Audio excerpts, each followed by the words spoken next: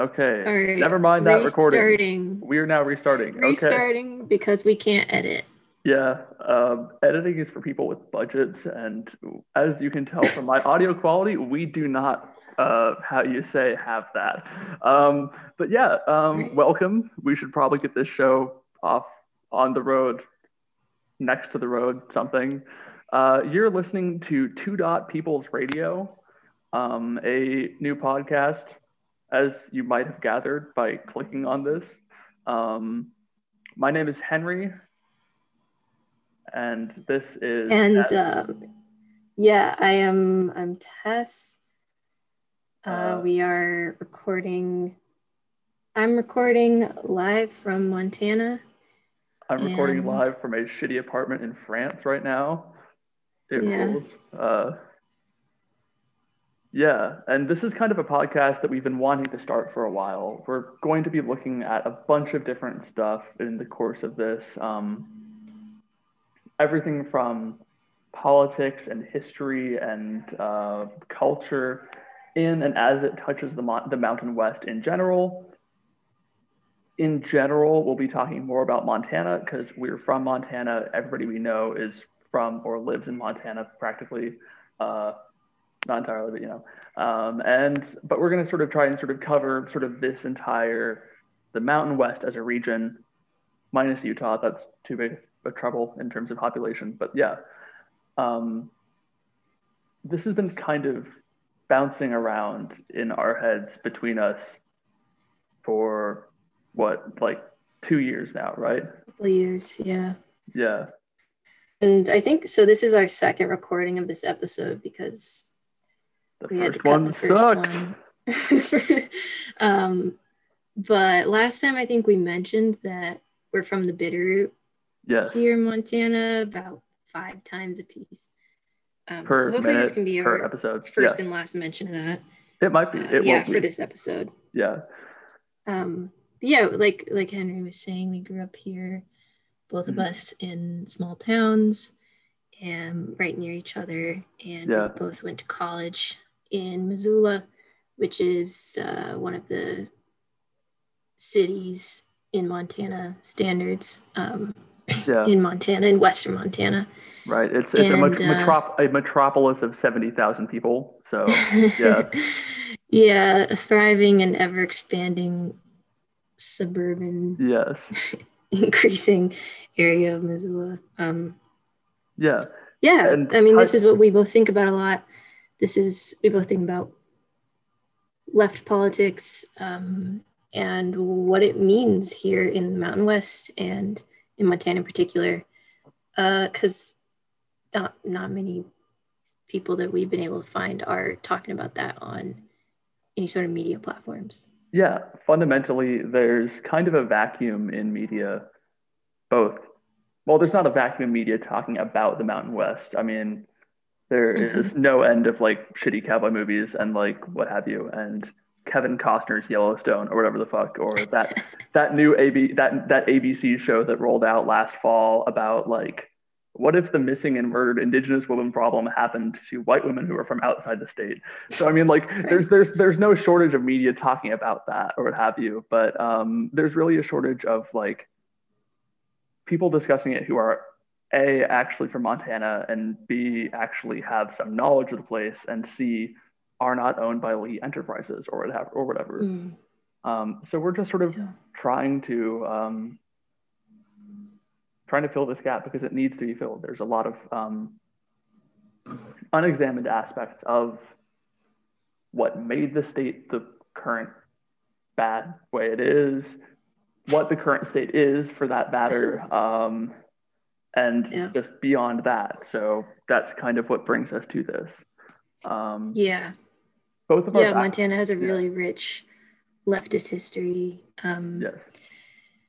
Really both rural and urban, and really quite notable histories of corporate capture of the entire state, the political bodies, the economics of the state, and the legacies are still very much alive and well here. And it's yeah, it's just hard to find people trying to figure out how to organize the left in Montana um, along the lines of a critique of capital. Right. Yeah. Yeah. I mean, it's not that complex. Yeah.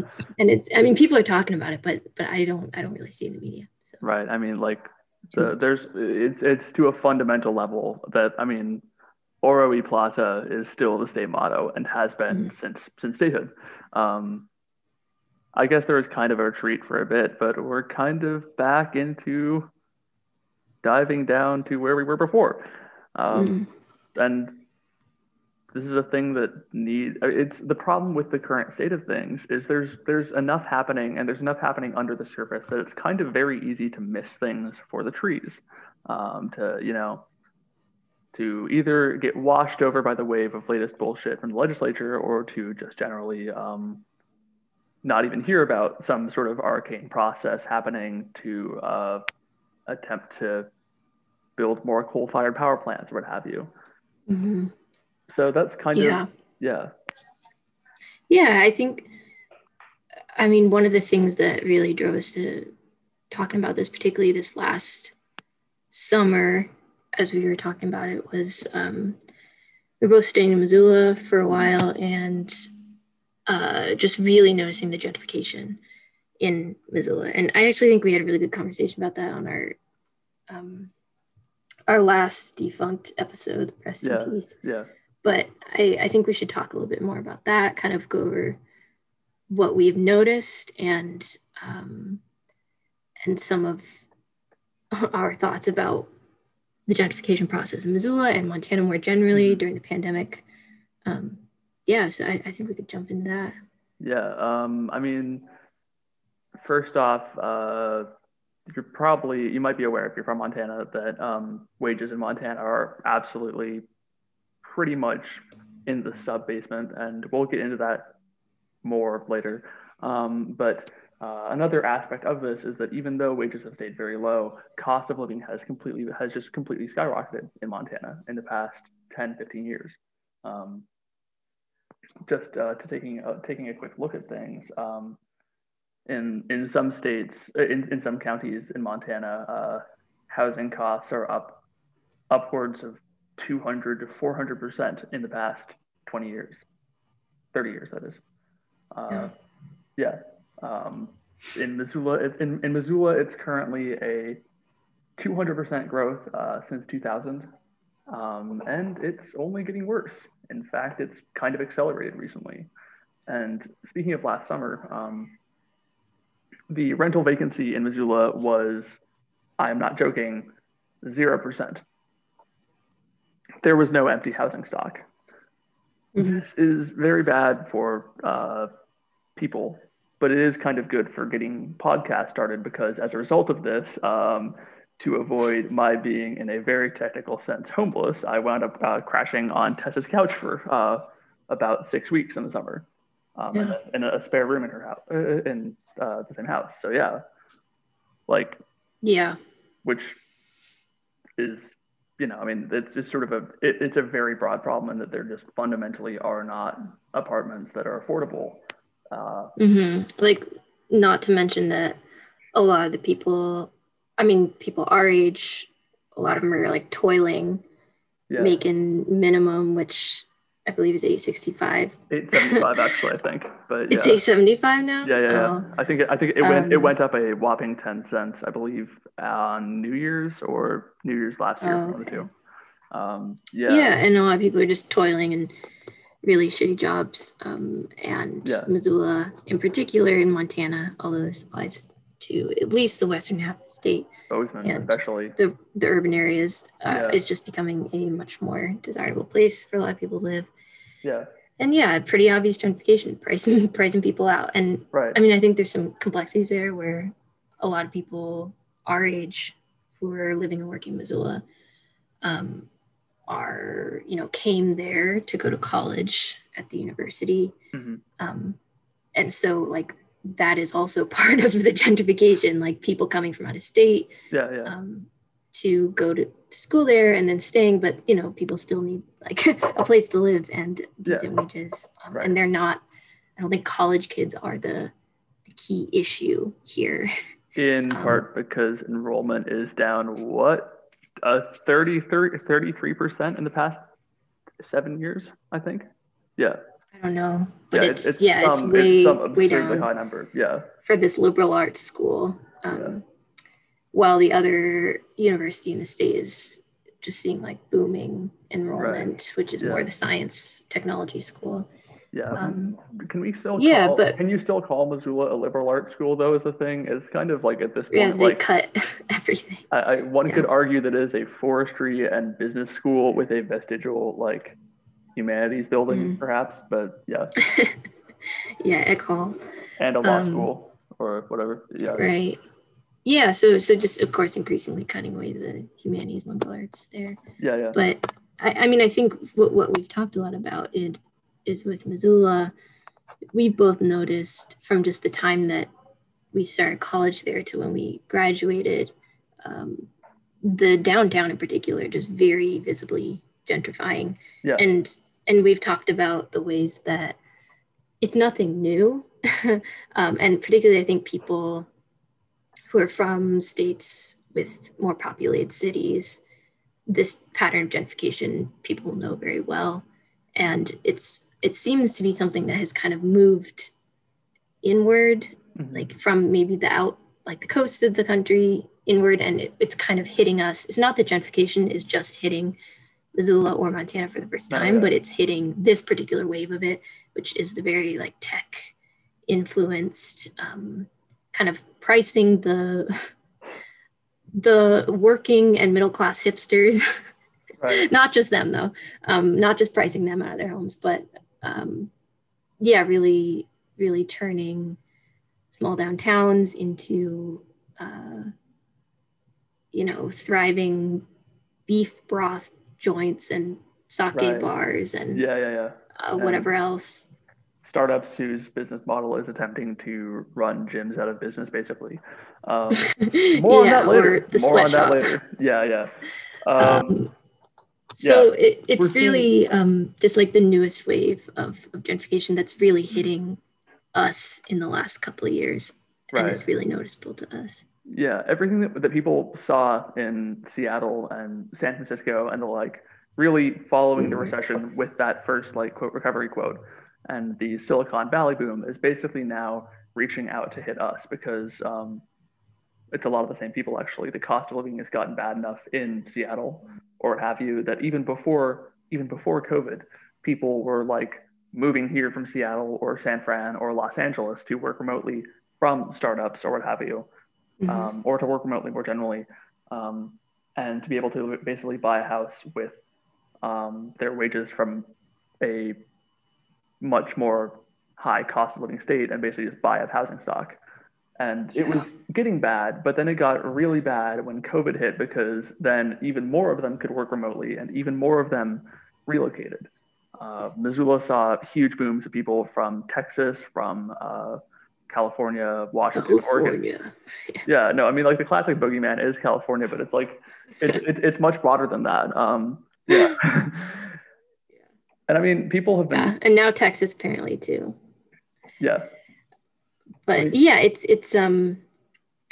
it's gotten increasingly noticeable during the pandemic, and I think there've been quite a few news articles. We really should dig some of them back up about the sale of land in Montana during the pandemic. Has just skyrocketed, and this isn't just the urban areas, and it's not just Western Montana. Of course, lots of people buying up big tracts of land in the West in general, and Montana is definitely part of that, and mostly people from out of state or with a lot of money in state. And this is also what has happened in Montana in the last, 40 years, maybe 30, since I think this 30, since like the 80s. 80s, like mid 90s. Mid 80s, they start watching Legends of the Fall. They start watching A River Runs Through It. They realize they can move out here and like finance from there. And there's just been a massive influx of wealth into Montana. And absolutely, our parents were both in their like mid 20s, early 30s in the 70s, early 80s. And there's, the legislature, the politics were noticeably more labor focused, more just much more progressive, and have become just increasingly conservative, and not even conservative, but just increasingly based on the interests of wealth, and wealthy people in the state. And I think you've seen that in who our politicians have been as well. Right. Yeah. And the state has just noticeably changed. Fundamentally, Montana has changed from a more labor-dominated state, with actually like the most progressive state constitution like in the U.S. as of 1976. To there's been a shift of heavy bursts of retirees and the like moving in from first retirees in the 80s and 90s, moving from mostly Orange County, actually, weirdly enough, in California, and like similar metro areas, but sort of like Republican strongholds outside metro areas, to then in the 90s and aughts, you see the rise of sort of finance people relocating who are not yet retired. And then now we're seeing the tech boom, basically. And there's been a lot of growth of housing. People are always saying, oh, we just need to build more housing, get out of the way, and let developers develop their way out of this. Which has not worked out too well, in that we now have Matt Rosendale as our representative, and in that what housing does get built to, quote, alleviate the problem is often luxury housing that does nothing, that between the fact that it's luxury housing and between the fact that the just rush of people coming in is continuing, is not sufficient to in any way materially alleviate the problems. It's not affordable housing. No, it's not. Ain't none of that happening. And I think I do want to make this point again, that this, to complain about gentrification is, I think, a very socially situated thing. Like, who notices what gentrification and what waves and cycles of it? Right. And I think the reason that we notice this wave is, well, one, because we're not children, as we were during last waves, or not born, but we noticed it because we were trying to pay for places to live in while we were going to college, and and finishing college and starting to try and find a job, and starting shitty jobs, and I think that I wouldn't say that I know the history of Missoula and its gentrification super well, but I do think that Missoula was originally like quite a working class town, and in the Missoula that we knew when we went to college also was fairly bougie. I mean, at least not compared to other areas like where we grew up in Montana. And I think we enrolled in like 2011, which is like right at the peak of just after the crest of UM enrollment, and right after the crest of when things started to get really insane. So like the damage was kind of already being done at that point. Right. So we did kind of come in the middle of this particular wave, but also I think that I wouldn't be surprised if during the late 70s, 80s, 90s in particular, there's were waves of gentrification displacing a lot of the working class people in Missoula, in Bonner, next to Missoula, and probably less so in Bonner. Then there was still a huge wood plant there until like 2010. So I mean, they were which trying when to that live went next out to of a pulp business. plant, but but also, I think there's been like a wave before this where people who are more middle class going to college, the kind of like young progressive type of the 80s, 90s. I wouldn't be surprised if that was a significant wave of gentrification, that a lot of the, like, say, downtown space and businesses that we knew that are now being displaced were displacing other people and other places.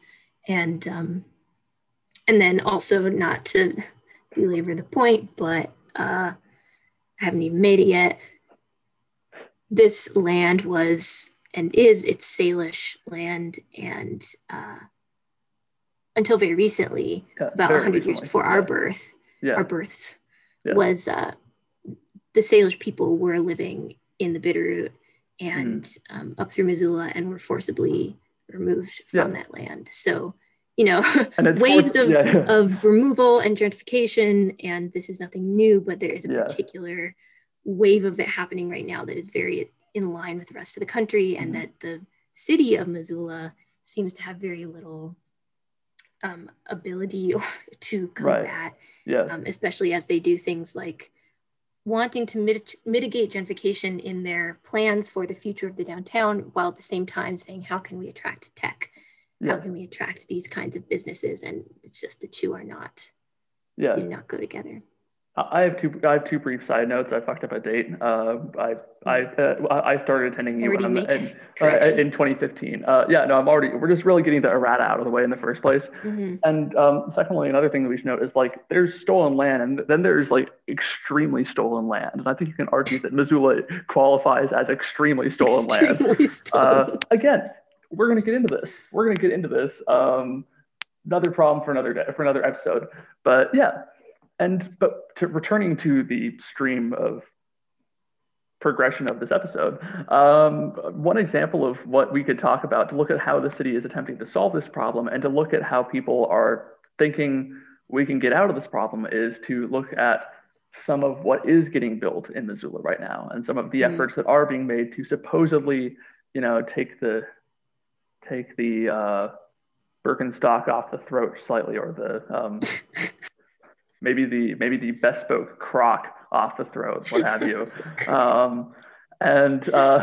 One of those is a up and coming, or possibly just about to begin construction, I forget exactly when, structure called the Reed, Montana, or just the Reed, REED, as in like the water grass. There's not enough students to justify like spelling it the way about like literacy. The Reed Iconic Residences. And we're just going to read a bit from their site just to sort of bounce that back and forth to give you an idea of the impression of the place. First off, a bit of clarification. Where is this happening? If you've ever stood on the north bank of the Clark Fork, kind of near the Higgins Bridge, and looked across the river, you'll see the Missoulian building just upstream of the Higgins Street Bridge, and then just upstream of that, 3 to 4 small houses. And this is going in where those houses are going in. I'm not like inherently opposed to like building stuff, but I am opposed to building stuff that looks like shit. And honestly, I'm just gonna, I'm calling balls and strikes here. They fucking whiffed on this. This is a miss. It is right in line with like every shitty gentrification styled building. Every new building over like 3 stories from the past 5-10 years looks exactly like this. And I mean, I think the larger point here is the one that you've been, and we've both been making before. Yes. We need some damn affordable housing. Right, yeah. We don't need carefully curated luxury apartments. Yeah. Well, there's a market for it. With your Bozeman-based interior designer. Yeah. Your luxury developer builders. Right. It's just the epitome of. Yeah. And I'm going to get into how much this costs in a second, but I think it's important to note that. Oh, and it's right on the damn river too. It is. No, it's literally right in the river. Yeah. But it's being sort of figureheaded by a former Grizz quarterback, actually, funnily enough, called Cole Bergquist. So who has decided to give back to the city after about 10 years post leaving by coming back to build the Reed. And the vision of the Reed, to quote the site, is to celebrate place, seizing the astounding views of Missoula and the Clark Fork. I should reiterate, this is like a 5-story building, while being conscious of the city fabric. I repeat myself, which, hey, yada, yada, yada, yada, yada. It brings context. Its extensive use of brick brings context to downtown and historic Missoula, which is only a short walk for the building residents, yada, yada. But the really interesting point is where it starts going off about its iconic status, and I'm trying to find that right now.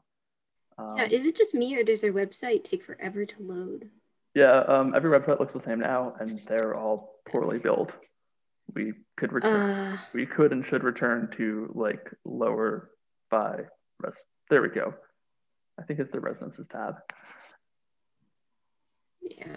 Just again, they've built a site that is both bad and very slow. They're offering luxury packages. Its vision is to offer an experience true to Montana, but with a chic urban edge. And by that we mean you can see Montana from it, basically. Yeah, Montana, as they note, is renowned for its wide open spaces, which they're currently taking up. And they're just sort of really harping on the Missoula experience when you're living here, which is kind of true. I currently live in France, and I've talked to some friends who live in Paris in the past, and they've mentioned that kind of in some situations, the best view of Paris is from the big shitty apartment, is from the big shitty office building, because you can't see it. And in that sense, I guess they have a point that they are offering a new and better view of Missoula.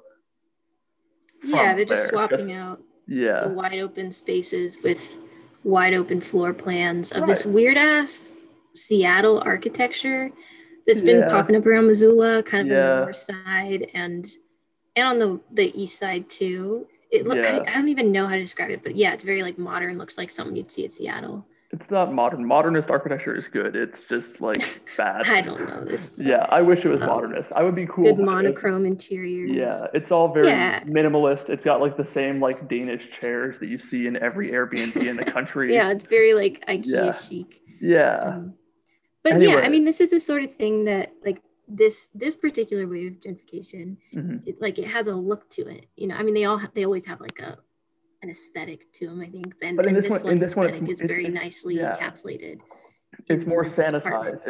It's just like, it's very sleek. It's like kind of on some sort of like. It's one with the earth. It's one with the earth in the way that like one of those like sleeveless Patagonia vest with like a finance brand embroidered onto it is one with the earth.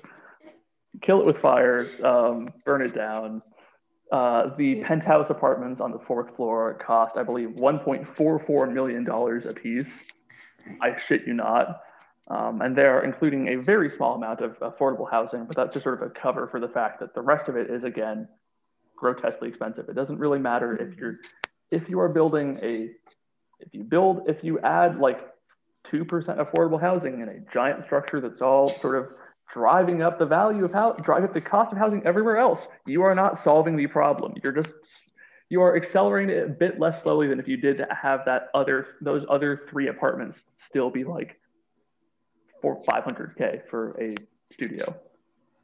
But yeah, this is happening. We'll get back into that at another point. But yeah, go ahead. Yeah, I mean, it's one of those buildings where you're like, is it a brewery or is it an office building or an apartment? I love also they have like the Subaru parked out front. It's all of them at once. It's all of them at once, right? It's all of them at once. Isn't there a place being built downtown that's like apartments with a brewery beneath or something? Like Missoula's brewery count has just gone off the rocker. No, that one's if it's the one that's replacing the Firestone building, that's a hotel, I think. Is it something has a brewery in the bottom? Oh, it also has a brewery in the bottom. Okay. All of this shit has a brewery in the bottom. The fucking Rome building, which is kind of like the Reed before the Reed, also has like a brewery that I could not afford to drink in the bottom. Yeah. For that matter. Yeah. Okay, so I think the picture is painted. The picture is painted. I think we've look up thereedmt.com. It's shit. Yeah, I mean, it probably isn't even that shocking to people who are used to this shit. That's true. Like we've been saying a million times. I mean, this is hitting. It's not just hitting right now, but you can really see like the aesthetics of it hitting. Yeah. In a particular way. Happening in Philadelphia, happening in New York. Well, it kind of already happened in New York. And it's just really jarring, I think, because even Montana cities, even though they're cities, they're usually like from most points in the city, you can still see like the surrounding world outside of the city. You can see big mountains or, you know, it's not blocked in and totally urban. And it is just like a particularly jarring thing to see these places popping up Right, here. absolutely, yeah. I mean, it's kind of a parallel. One last parallel before we move on is all of the giant. Missoula's decided to pop up a bunch of giant bank buildings in the last 5 years. Several of which are all by Stockman Bank, and for reasons that are actually not crime, but for work, I had to go up into the Stockman Bank a couple times in the past year and a half. And I actually was able to realize the fact that this giant Stockman Bank building, which is like a 5-story building that's built with taxpayer money through a program called TIF, Tax Increment Financing, which says basically we will not apply the taxes from the downtown area, for example, to the general fund. We will only spend them on the downtown area or insert random neighborhood. This is how the mall keeps getting bigger. So this all went into building an office building with two of the 5 floors are occupied by the bank whose name it bears, the bottom floor and the top floor. And then the second floor is occupied by a lawyer's office.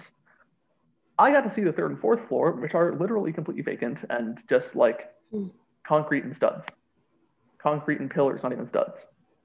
Like, this is what we're getting. This is kind of how this works. People build this shit for the tax money, and because they get a free building, and because it's an investment, they're in no hurry to actually, because it's privately owned, they're in no hurry to actually let it go to use, to put it to use, to house people, to give people a place to work. Yeah. My prediction Meanwhile, the city's like racing to house people every winter so they don't freeze to death outside. Right. Yeah.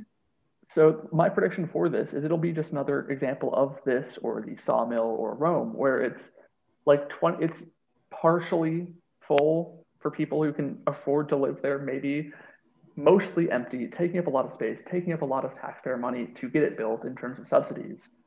And it'll be a giant city land, just a giant drain on this. Anyway, we should move forward. Yeah, we should. I'm getting a little bit of feedback. Are you? Okay. Like every once in a while, I'm getting a slight like tick. Okay, I think this is my headphone cable touching the table. I'm gonna weighting that shit down with my phone. Moving on. Okay. Yeah. I mean, there's a lot of content here, and I think a lot of this stuff. Not that we need to talk about the Reed anymore. I think we've kind of beat that horse, but I think there's a lot to talk about within Missoula gentrification, Nick Dakota, etc. in future. Yeah, we will revisit episodes. This. But how would you feel about moving on to critical infrastructure? Sounds like a plan. Then getting into kind of KXL. Yeah. KXL is obviously another motivating factor for us because of the fact that Keystone XL pipeline. Yeah, Keystone XL pipeline. For the reasons that it is bad bullshit and that for some reason every politician in the state seems to be a rabid supporter of it. For reasons that presumably have no relation to campaign contributions whatsoever. I mean, I think for a little bit of context, there's always extractive projects, fights going on around the country against extractive environmental projects, etc. But there's been, in the last year or so, there's kind of been a confluence of quite a few different struggles that are big struggles. And and I think a lot of that is because it's like, the clock is ticking down on climate change for pipelines and such. But they're trying to get this stuff built as fast as possible before we realize this is a terrible idea. Yeah, exactly. Like under the wire. So Keystone XL pipeline, which has a ridiculous history, but basically it's a Canadian oil pipeline carrying tar sands, I believe, from Canada down to the coast, Gulf Coast, down to Texas, of the U.S. And it's been like revived and canceled a couple times by different presidents. Obama canceled it, and then in 2017, Trump reinstated this pipeline, and the pipeline is built all the way through Canada, right to the border with Montana. And so there's been sections are built elsewhere, right? Like there's like a section down in Missouri, maybe, or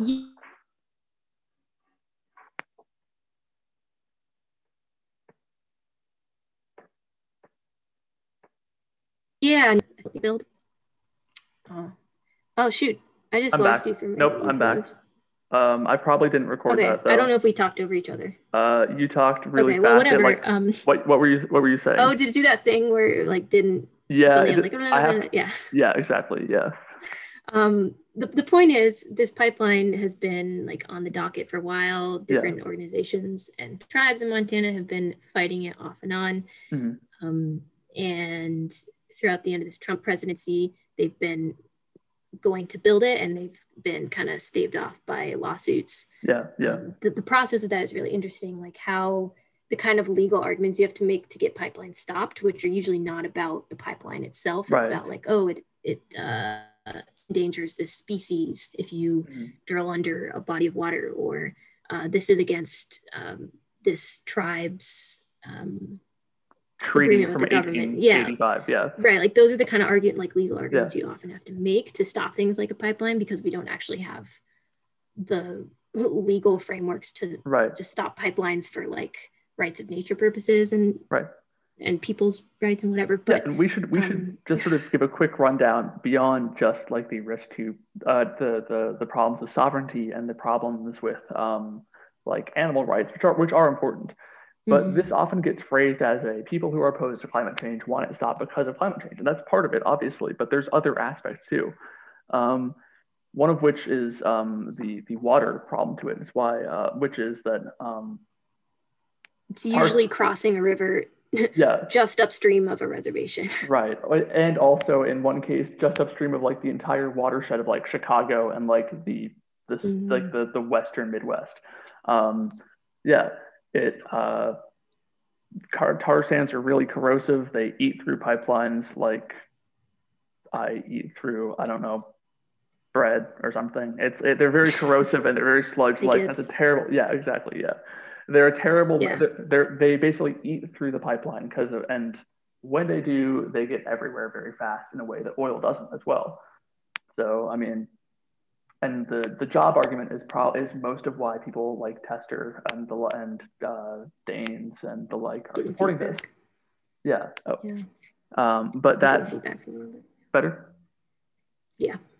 But that opposition is often Yeah. So, yeah. I mean, But I the think jobs aspect what it you're, isn't even a thing. Is the thing. The jobs aspect, it provides a couple thousand jobs short term, and then like short term.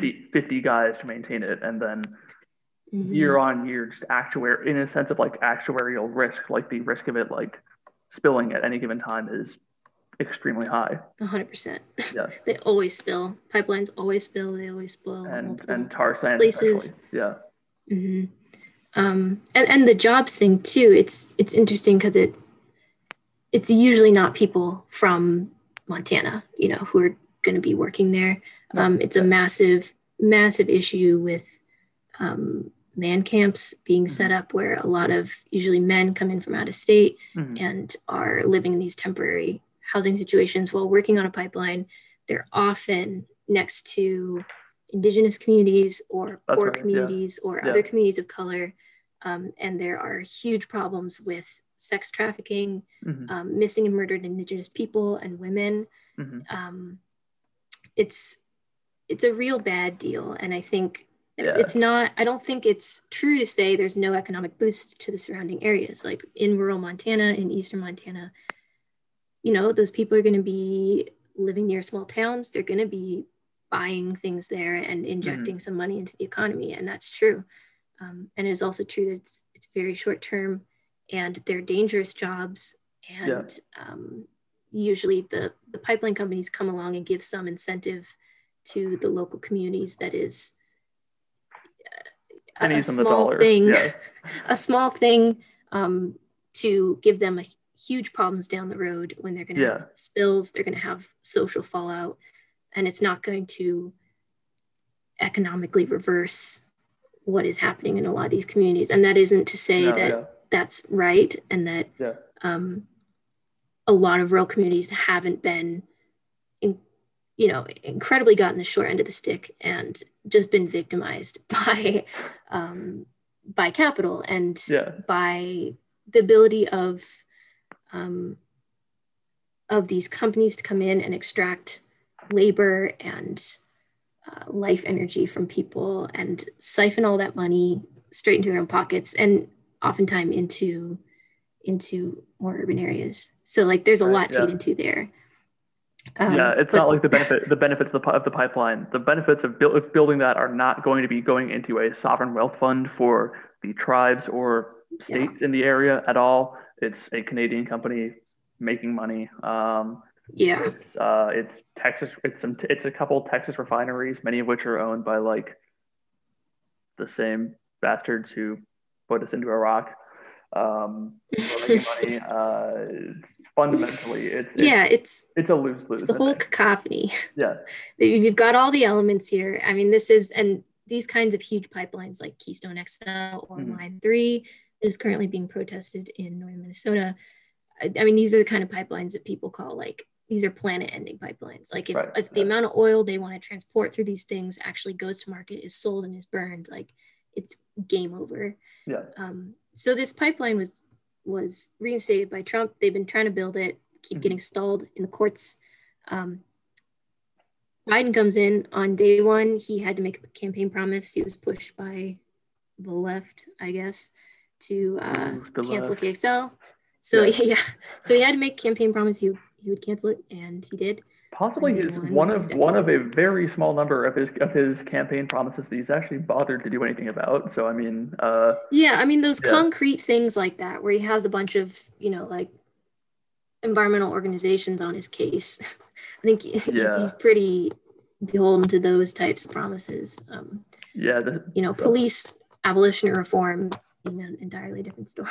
The problem with raising the minimum wage is that there's a lot more people with money who are donating to, say, protect the environment than there are who are, trying to get the minimum wage raised to a closer to living wage. People who are making less than 15 an hour tend to not have money to donate to lobby things. Yeah. And with Keystone as well, it's a pipeline that isn't just affecting poor communities or indigenous communities. It's also going through the land of many more well-off and white landowners throughout the United States. So it has it's a very unpopular pipeline, has significant pushback from a lot of different people, which is not as much the case, although I think the coalition has definitely expanded on like Line 3 in Minnesota started as indigenous resistance and indigenous resistance to this pipeline going through their wetlands and their land that is given to them through treaty obligations. But as the coalition has expanded in recent months, but it'll be interesting to see what Biden does with say Line 3. And there is all which it's being asked to cancel. And there is all of this opposition to it. And their latest approach to dealing with the opposition is to introduce what are called critical infrastructure bills in a lot of legislatures along the path of these pipelines. By they, I mean basically far-right PACs like the ALEC, the American Legislative Something Council, who are all like heavily funded by oil money. But they've introduced a lot of their classic sort of like plug and play bills. We'll talk about ALEC later in another episode. But these bills are basically criminalizing any kind of protest against these pipelines. And in the case of the Montana one, what they're currently calling for is a bill that basically criminalizes anything ranging from like accidentally stepping over a property line while protesting to anything as small as like fucking keying a pipeline, like even like very, very petty vandalism. And it is giving some pretty severe legal penalties for this kind of action as well. I'm just trying to scan through one of these bills real fast, but if memory serves, there's like there we go. There's the Section 2, criminal penalties. A person who willfully and knowingly trespasses or enters property containing a critical infrastructure facility, which includes pipelines and probably like a place making fucking Funko Pops because they're made out of like plastic. It's a very broadly worded bill. Will be guilty of a misdemeanor, punishable by a fine of not more than $1,500, or by imprisonment in the county jail for not more than 6 months, or both. Mm-hmm. Yeah, so this is oh, go ahead. And that's the lowest level. It goes up from there to a fine, to if you intend to willfully damage, destroy, yada, yada, yada, tamper with, or even impede. So say people trying to slow down the process at all, it goes up to a felony punishable by a fine of not more than $4,500 or by imprisonment for not more than 18 months. And then if you willfully vandalize or deface or tamper with equipment on a facility, you are guilty of a felony fine of not more than $150,000 or imprisonment for not more than 30 years or both. This is fucking draconian. Mm-hmm. Yeah, these types of bills, it sounds like they've been around for a couple of years anyway. And we have a HuffPost article that is specifically talking about this kind of critical infrastructure protection bill being introduced in Minnesota, which is really pertinent to the Line 3 protests that are happening right now. Yeah. And again, these bills are fundamentally the same. Yeah, it sounds like the Minnesota one is even more severe than the Montana one, but they've been passed in a couple different states, and they're currently they've been introduced in the legislatures of another couple states, Montana being one of them, primarily states that have a lot of this kind of like protest over pipelines and other extraction projects. Right. Yeah. Here it says it's been approved in 14 states, actually, and is under consideration in Arkansas, Montana, and Kansas, as well as Minnesota. Right. Yeah, this so great and company a lot of these are primarily targeting Indigenous people, but they do target everyone. You know, anyone who's going to end up protesting these kinds of projects. And the Montana bill was in committee last week when we first recorded, but I haven't actually followed up to see if it's how it fared in committee. Yeah, I forgot to track it. It's probably still active. I haven't heard of it being voted down. I would have heard if it was voted down, but yeah, so we don't know exactly what amendments came up in that bill, but the point is that, and I think we've talked about this quite a bit, that when you start to have fervor over certain concepts like terrorism or domestic terrorism, even though these kinds of bills have been in circulation for a while, and they're nothing new, if you use a logic like domestic terrorism because we're upset about a bunch of yahoos attacking the Capitol, in January, that kind of fervor that is created around that trickles down in ways that often the people who are using it don't want. So if you use that kind of logic, it's also going to be applied to things like protesting pipelines, protesting issues that we don't want to be criminalized. Yeah, let's not forget like the guys, the folks out in Oregon back in like 2002, 2003, who got charged with fucking terrorism for burning down a timber plant,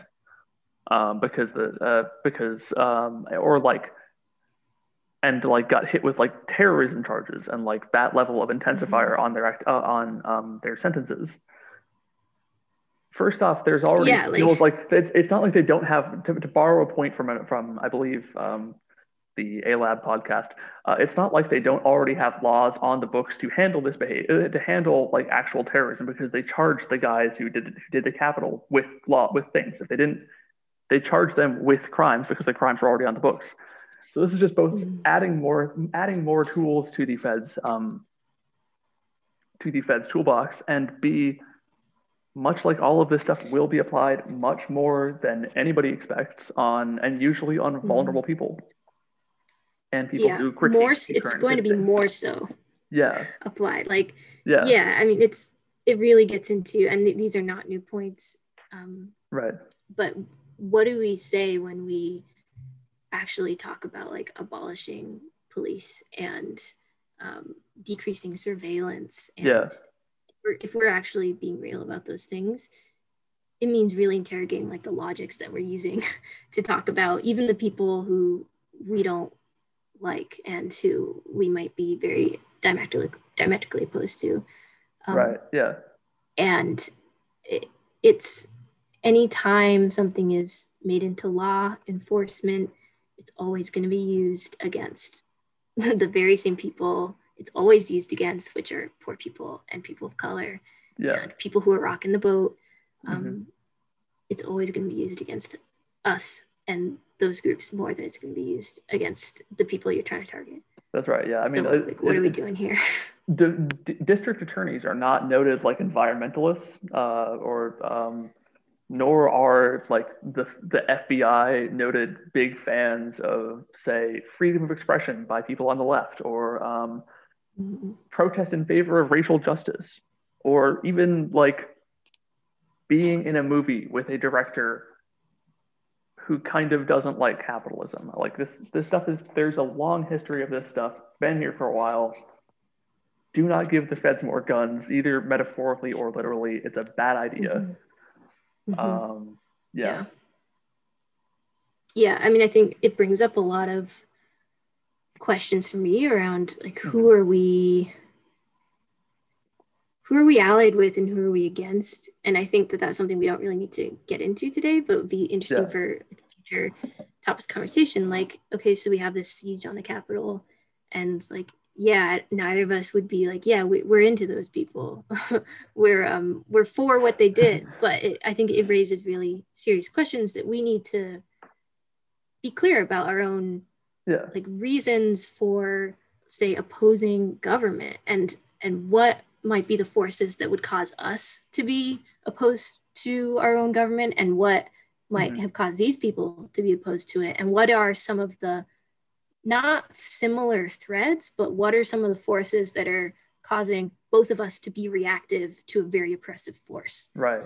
And I think we really need to be clear about those things and like try to understand the contradictions in our own positions, or we're not going to be able to build. A point was made by somebody on Twitter that I just pulled up, which is that storming the Capitol was the right idea executed by the wrong people making the wrong demands. And I think that's a pretty good that's I can get behind that, honestly, is the thing. Like I am quite opposed to people attempting to like commit acts of extrajudicial violence and overturn elections in that and the like. That's bad, obviously. I don't think I need to say that, but I'm going to throw it out there anyway, just in case like wires get twisted.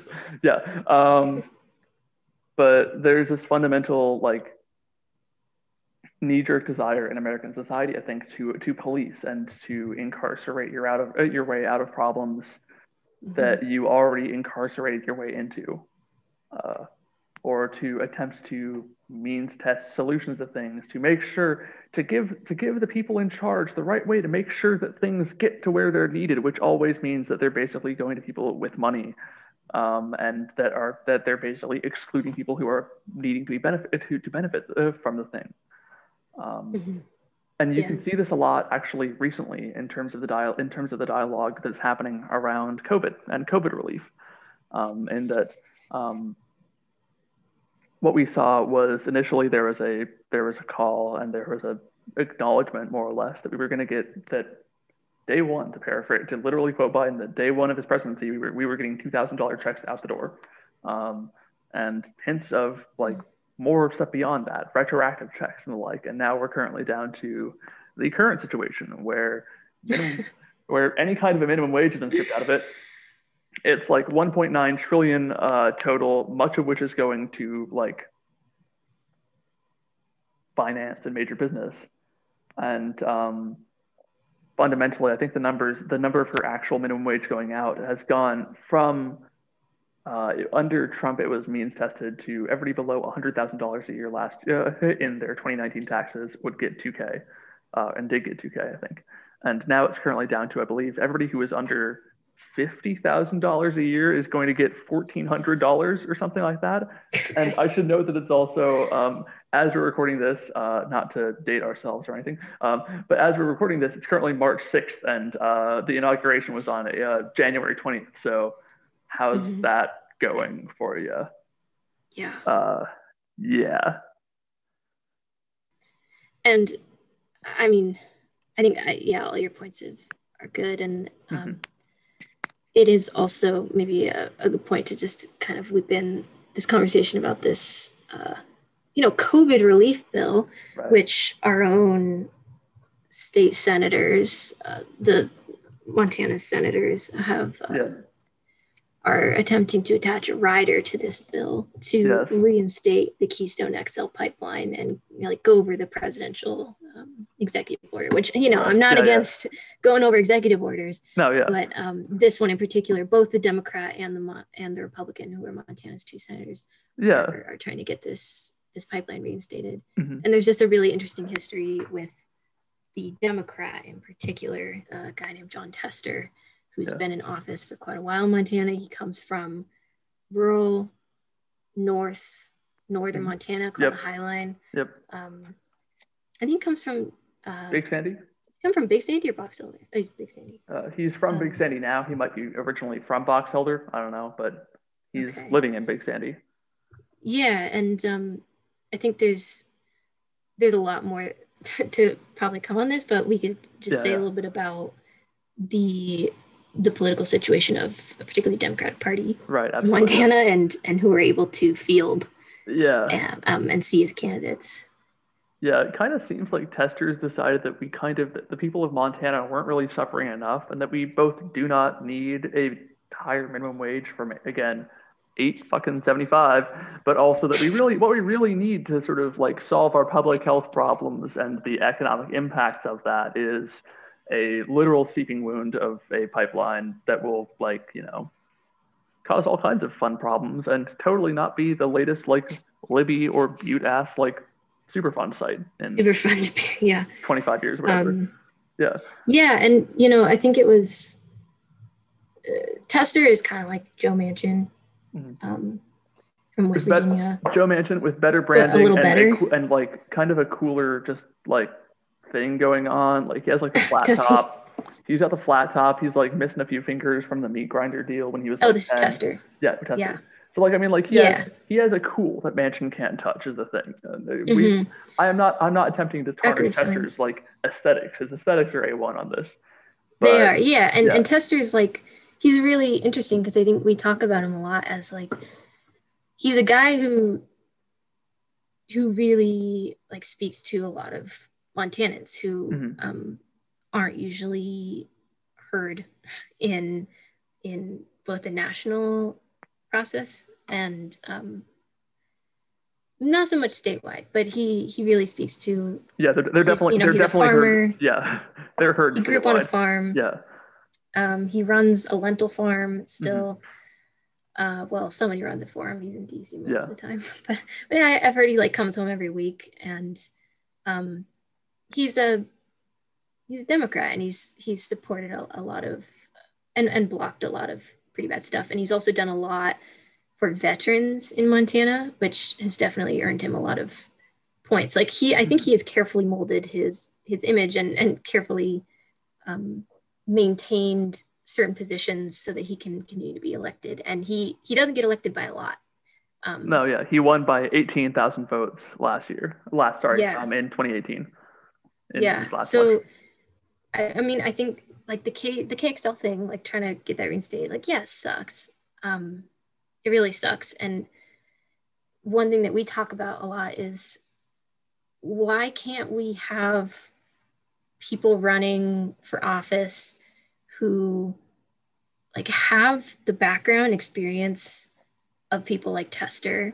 Why are our Democrats always have to be liberals from the mostly urban areas, and B, why can't we have people who have more of Tester's vibe happening and his kind of not urban understanding of the areas of Montana that are not usually what people privilege, which is the western part, the more urban parts, who actually doesn't just have to compromise on and be a neolib guy. Why can't we have people who have more of a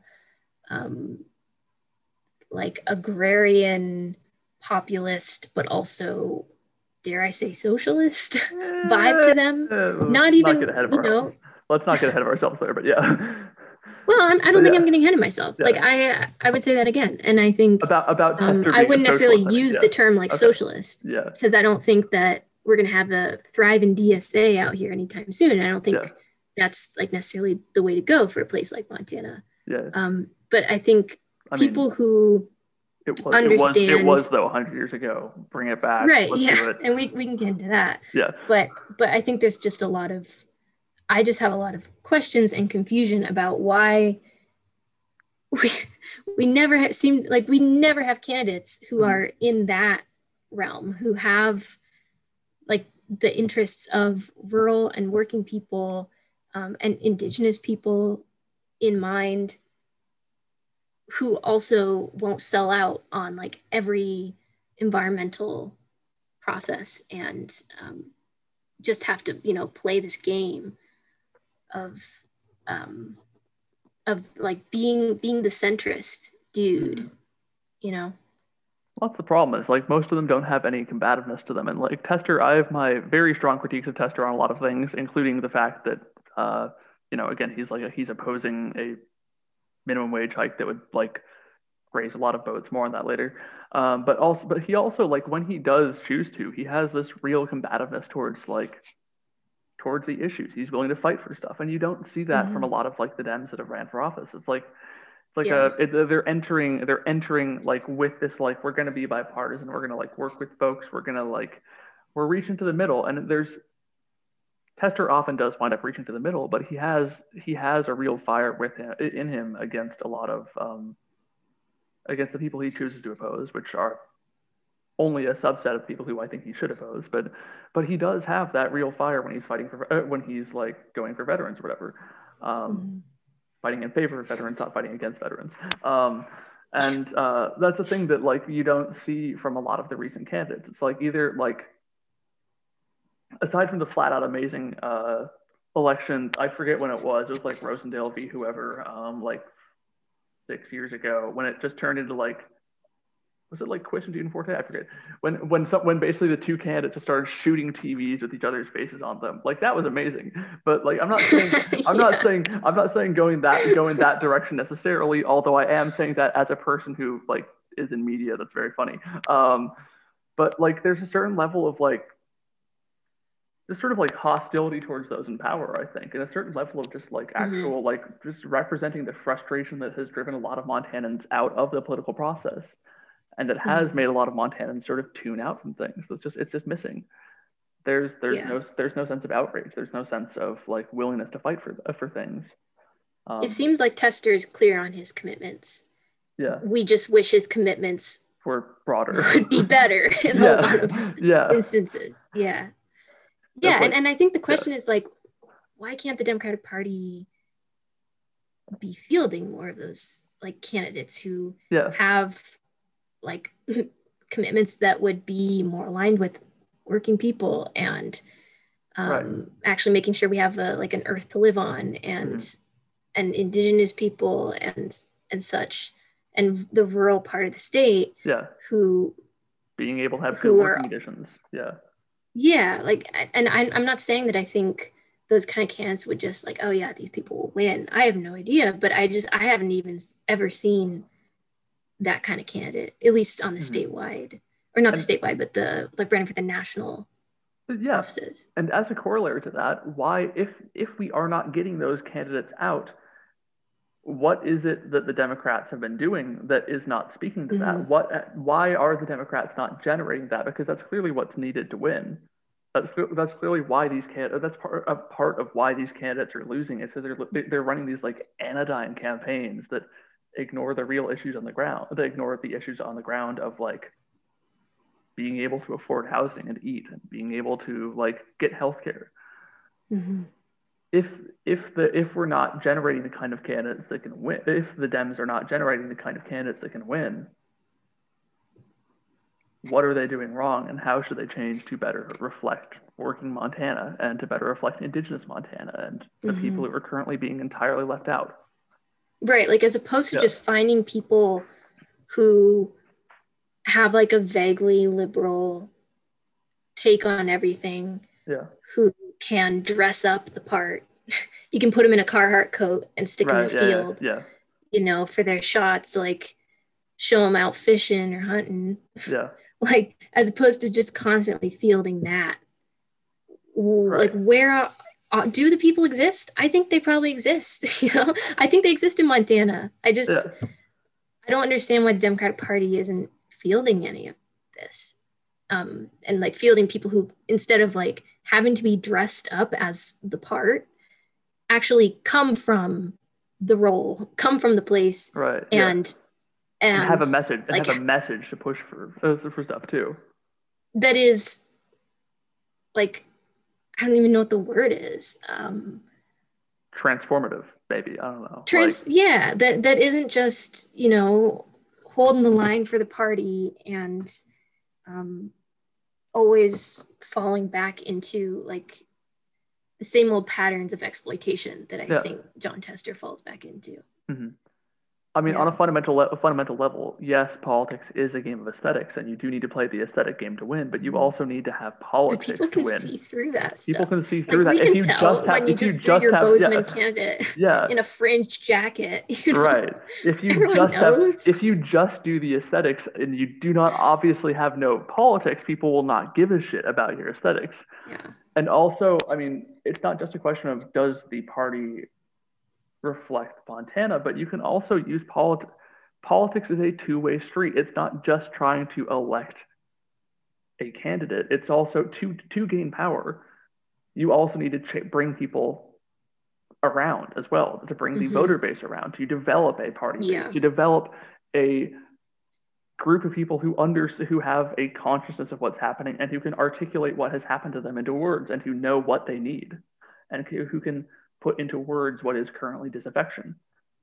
And that's also a thing that's that's also massively lacking right now, I think. Yeah, any kind of like grassroots organizing that is not just coming from kind of your usual nonprofit organization that is, you know, run by your middle class, upper middle class people from the more urban areas. Like there's, I mean, there are those, like there are pockets of that happening. And I don't mean to say that none of that is happening, but it isn't happening on any sort of like sustained and widespread scale, so that I think most people even have any idea of that.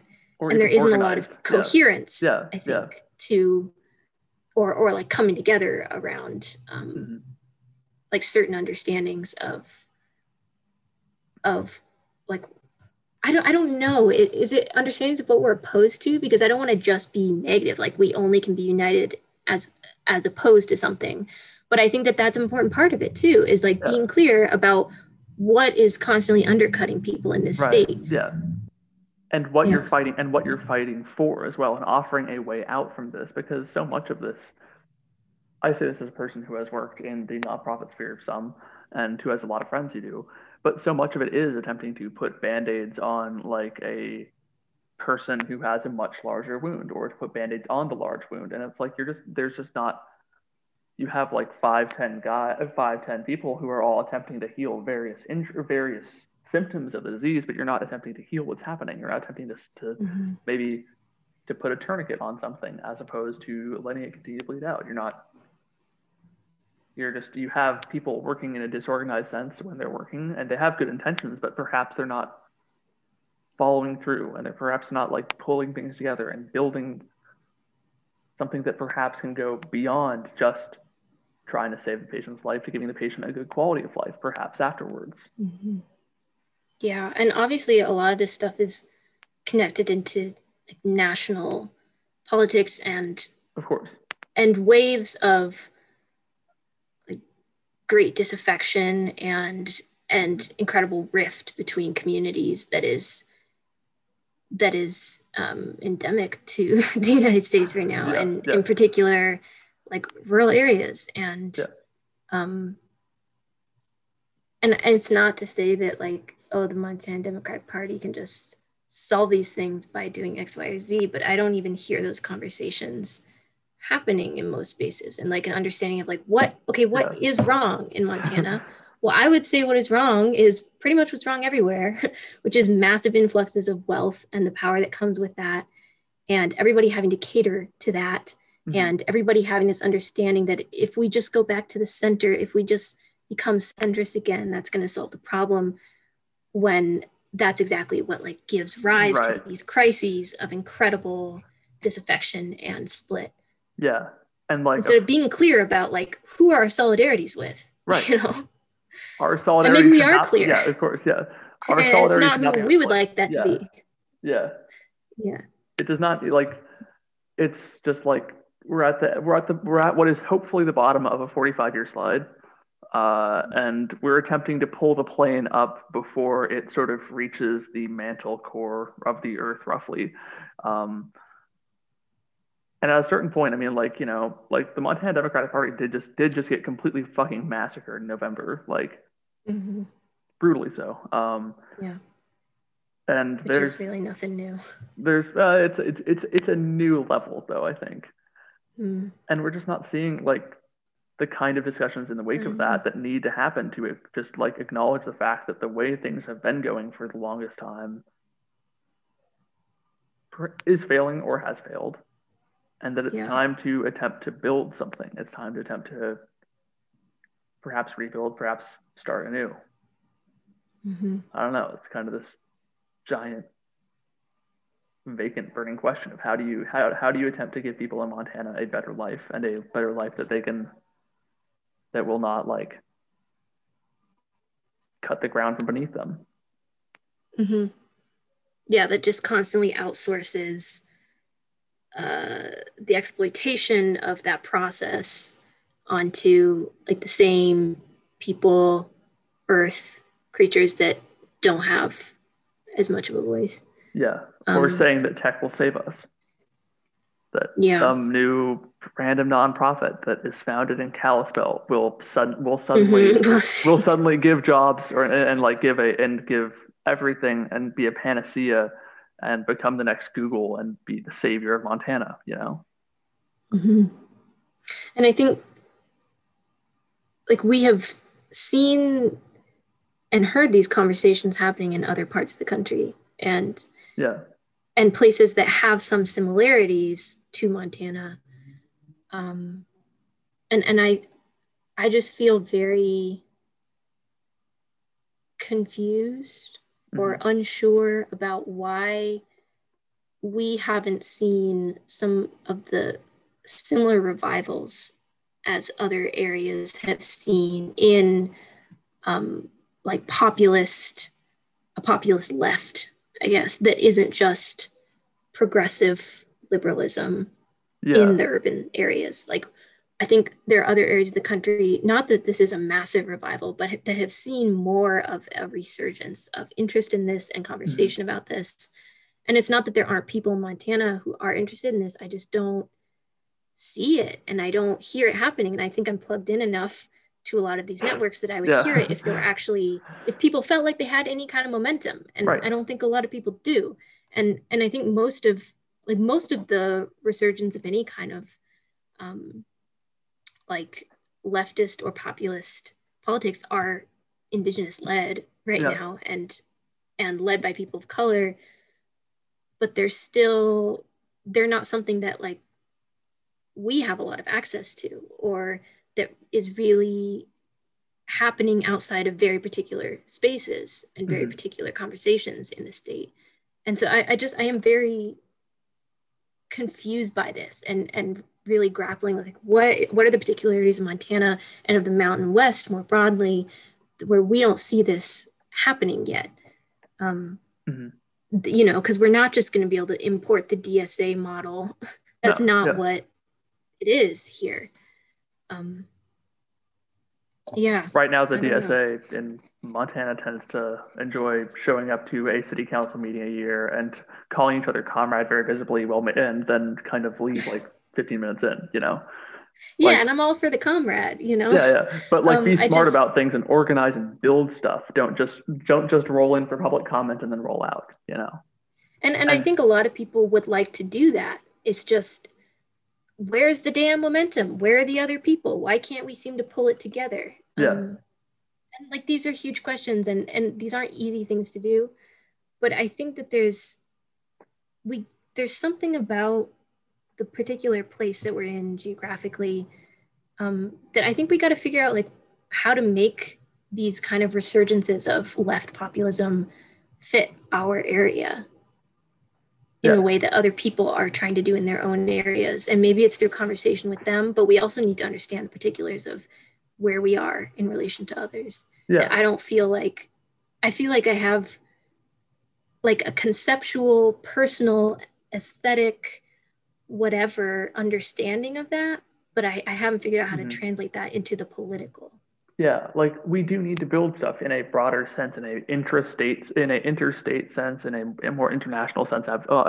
Absolutely, but you can't just say, okay, cool, we're on board with the national thing, and then do nothing in the state to address the state, because national politics are important, of course, but they're not the be all and end all, and they do not solve all of your problems at once. And at a fundamental level, if you need to address the root causes on the ground, you need to address what's actually happening on the ground, which is often tied to national politics, but which can't actually be reduced to it. Yeah, and exactly. It's just a giant void right now on that. Other than perhaps Indigenous organizing. Again, other than that, yeah. Organizing. Yeah, which is of course being but I think what we're like, talking about is like more along the lines of like rural demographics and like white demographics, and you know, because this is a majority white state too, like what is happening with us, people who identify as the left. So I mean, we've been rambling for quite a while. We should, I don't know, maybe we should save that Humanities Montana bit we'll hold that back for sure. But yeah. But anyway, this is basically kind of a mission statement in a sense of what we're trying to do here. And thank you for sticking with us to the end of this. You can, by the time this is follow us on various media platforms, probably. We do not have a Twitter yet or anything, or a Facebook, but we probably should soon. But we'll get on that. Yeah. Thanks. Thank you. But yeah, we're looking to get this, we're looking to get more into this sort of stuff and to try and start analyzing this and trying to find a way through it. Or even if we can't find, or even if it may not be immediately obvious to find a way through it, to at least try and articulate something. Yeah. And we're going to be digging into some history here. And if you have resonated with anything we've said, or want to get in contact, please reach out. So don't come for us, but if you have to come for us, don't miss. I guess we can handle it. Yeah. All right, so thanks for following us. Hopefully you'll stick around, and either way, hope you have a good rest of your day. Thanks for listening to Two Dot People's Radio. See ya. Okay. And